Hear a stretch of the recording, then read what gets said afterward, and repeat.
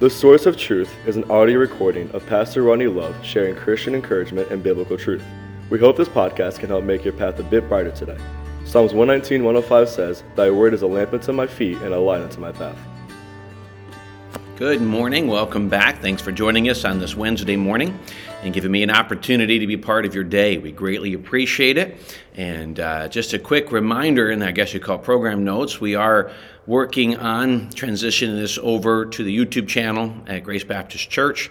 We're going to make some adjustment to that channel because we want to work to be able to live stream through it as well our Sunday services. And so we'll give you some updates as we have to make some changes to it, and we'll keep you up to date on that. But if you want to be able to easily follow through a playlist or go back and look at some episodes that you've not watched yet, you can go into Grace Baptist Church in Bakersfield YouTube channel and go to the playlists section, and through that you can find the things that we've uploaded up to this point. Other than that, right now it's still on my Facebook page, Instagram. We're going to be moving ultimately most of this over to the church stuff here in the next week or two, and hopefully making it a little easier to find it and to follow it.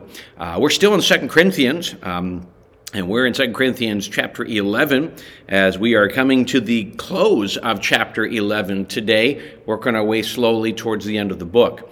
We're going to cover a decent amount of scripture today. And honestly, we could spend the next several episodes breaking down much of what's talking about here. Paul gives, in a level of his pedigree, as we kind of talk about, he uses the phrase boasting on himself. He says he's going to boast on his infirmities.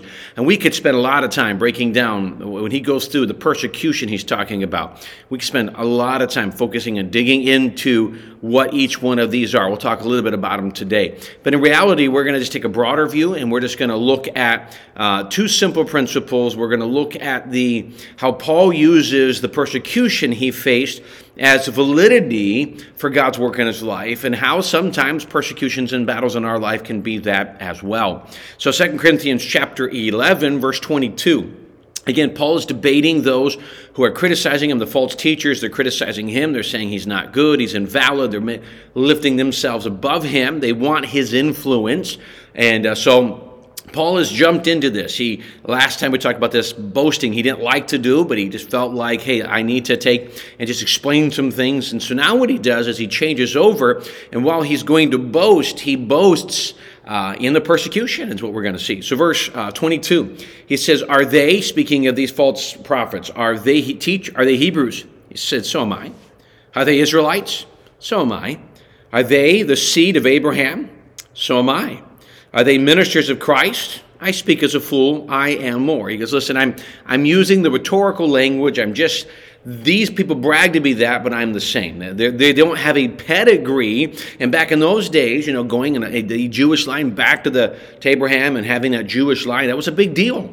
And so they're bragging on that. Paul says, listen, there's not a difference. Now, a lot of times, Paul, they might have jumped at him because he was also a Roman citizen. That dual citizenship was a great tool for Paul, but I'm assuming in many occasions used against him as well. But he comes back and says, listen, I'm still an Israelite. I'm still a Jew.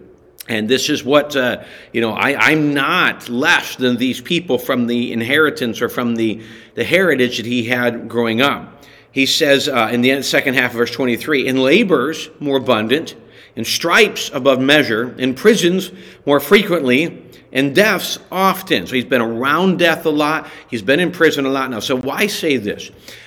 It was an honest and obvious thing in that day that the Romans, not as much, more the synagogue, the Jewish religious leadership, they hated Christianity, they hated the teaching, because every bit of the Christian teaching about this Jesus, about the Messiah, went against their teaching. Please remember, this synagogue, this religious leadership had taken the teachings of the Old Testament, the Torah and the law and all that, and they'd added to a lot of traditional things. And the purpose was they would build themselves up, and they'd really become abusive with their power. Well, Jesus comes in and he pushes that all away, and he says, he kept calling them Pharisees, hypocrites, and he just kept ripping them, and he kept pointing this personal relationship back to God. But that's not something you do, freedom and liberty. And they hated that. So those who were teaching the true gospel found themselves in prison, found themselves being beaten and persecuted. So he kind of comes with this rhetorical question: if they're so great,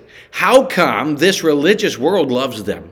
How come they're not experiencing more persecution if they're as good as they claim they are? Now what Paul does is he goes through a list. This is where we could spend a lot of time. We won't. A list of the persecution that he himself has dealt with. He goes, 3 times I was beaten with rods. Once I was stoned.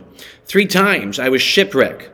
A night and a day, and I have been in the deep, and journeys often, and perils of water, and perils of robbers, and perils by my own countrymen, and perils of Gentiles, and perils in the city, and perils in the wilderness, and perils in the sea, and perils among false brethren, and weariness and toil, and sleeplessness often, and hunger and thirst, and fasting often, and cold and nakedness. Beside the other things, what comes upon me daily, my deep concern for all the churches. Now, so he goes through a massive list of the persecutions he had experienced on his missionary journeys.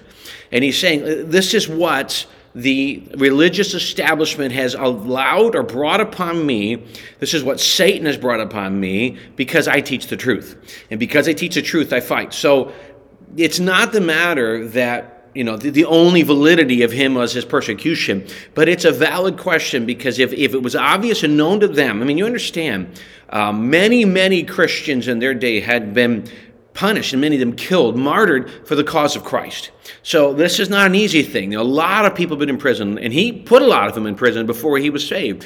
A lot of people have been imprisoned. A lot of people had been persecuted and had been killed. So he's saying, wait a minute, why is it so light for them if they're right? Well, it's a simple answer from just a simple rhetorical question. It's because Satan doesn't go against people who are on his side. And Satan will always use religion. Satan will always use religious people. Satan will always use carnal, false religions as a way to propagate his teaching. He loves the fact that people were religious. As long as in their religion they never meet Christ, they never get saved, they never truly find freedom in Jesus and truly understand the gospel, Satan's happy. They're religious and they're as far away from God as they can be. And that's what these men were teaching. And so Paul's warning this church, listen, they're false teachers, they're liars, and can't you even see it in the fact that even the fake religious world is okay with them. Then he says, verse 20, who is weak? Am I not weak? Who is made to stumble? And I do not burn with indignation. He goes, I'm not caused grief. I'm weak. I'm nothing special. He continues on in verse 30, if I must boast, I will boast in the things which concern my infirmity, my weaknesses. The God and Father of our Lord Jesus Christ, who is blessed forever, knows that I am not lying.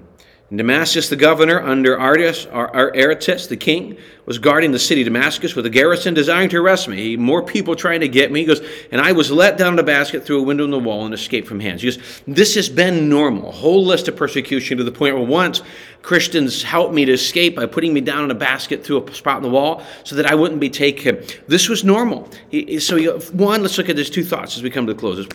One, you can see the validity of this. The religious world does not like truth. In our day, the false world, they don't like truth. Please understand we should speak the truth in love and grace, but we should speak the truth.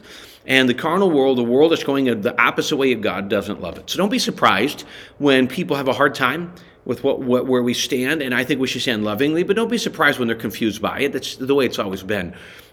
But can I give you another thought? I'm not saying that every bad thing happens to you is a result of great things, like God's doing great things in your life. I'm not saying that, because sometimes our sin and our decisions bring these things on us. But I will tell you this, don't also assume that the battles that you face are a result always of sin. They might be. If they are, get it right with God and move forward. Sometimes when you follow and search after Jesus, Satan is going to fight you. I've heard the phrase many times, if you don't wake up and face Satan head on, you're probably going the same direction. A growing Christian will be on the receiving end of Satan's hatred. You just will. And so sometimes when it comes, embrace the fact, remember that greater is he who lives in us and he that lives in the world. The Holy Spirit is greater than that. You have power over it. God has given you victory over that. So don't let it consume you. Don't let it overwhelm you. Don't let it discourage you. But remember, don't become super spiritual. Look, my life's falling apart. I must be really doing something great for God. I think blaming God for all of our problems is not always the right way to go. But just please remember, as long as you follow God, God, you will face adversity. It's okay. God's already taken care of it. So don't let it stop you. Keep following Jesus. Keep going, and know that He's got a plan, and He's going to take care of it, and He'll take care of those things that you can't. Well, thanks again for joining us on this Wednesday morning, joining us today and giving us a chance to be together as we spend some time in this book. We're coming to the end of it, and then we'll announce here in a little bit what book we're going to go to next. Again, thanks for joining us today. We look forward to seeing you again tomorrow.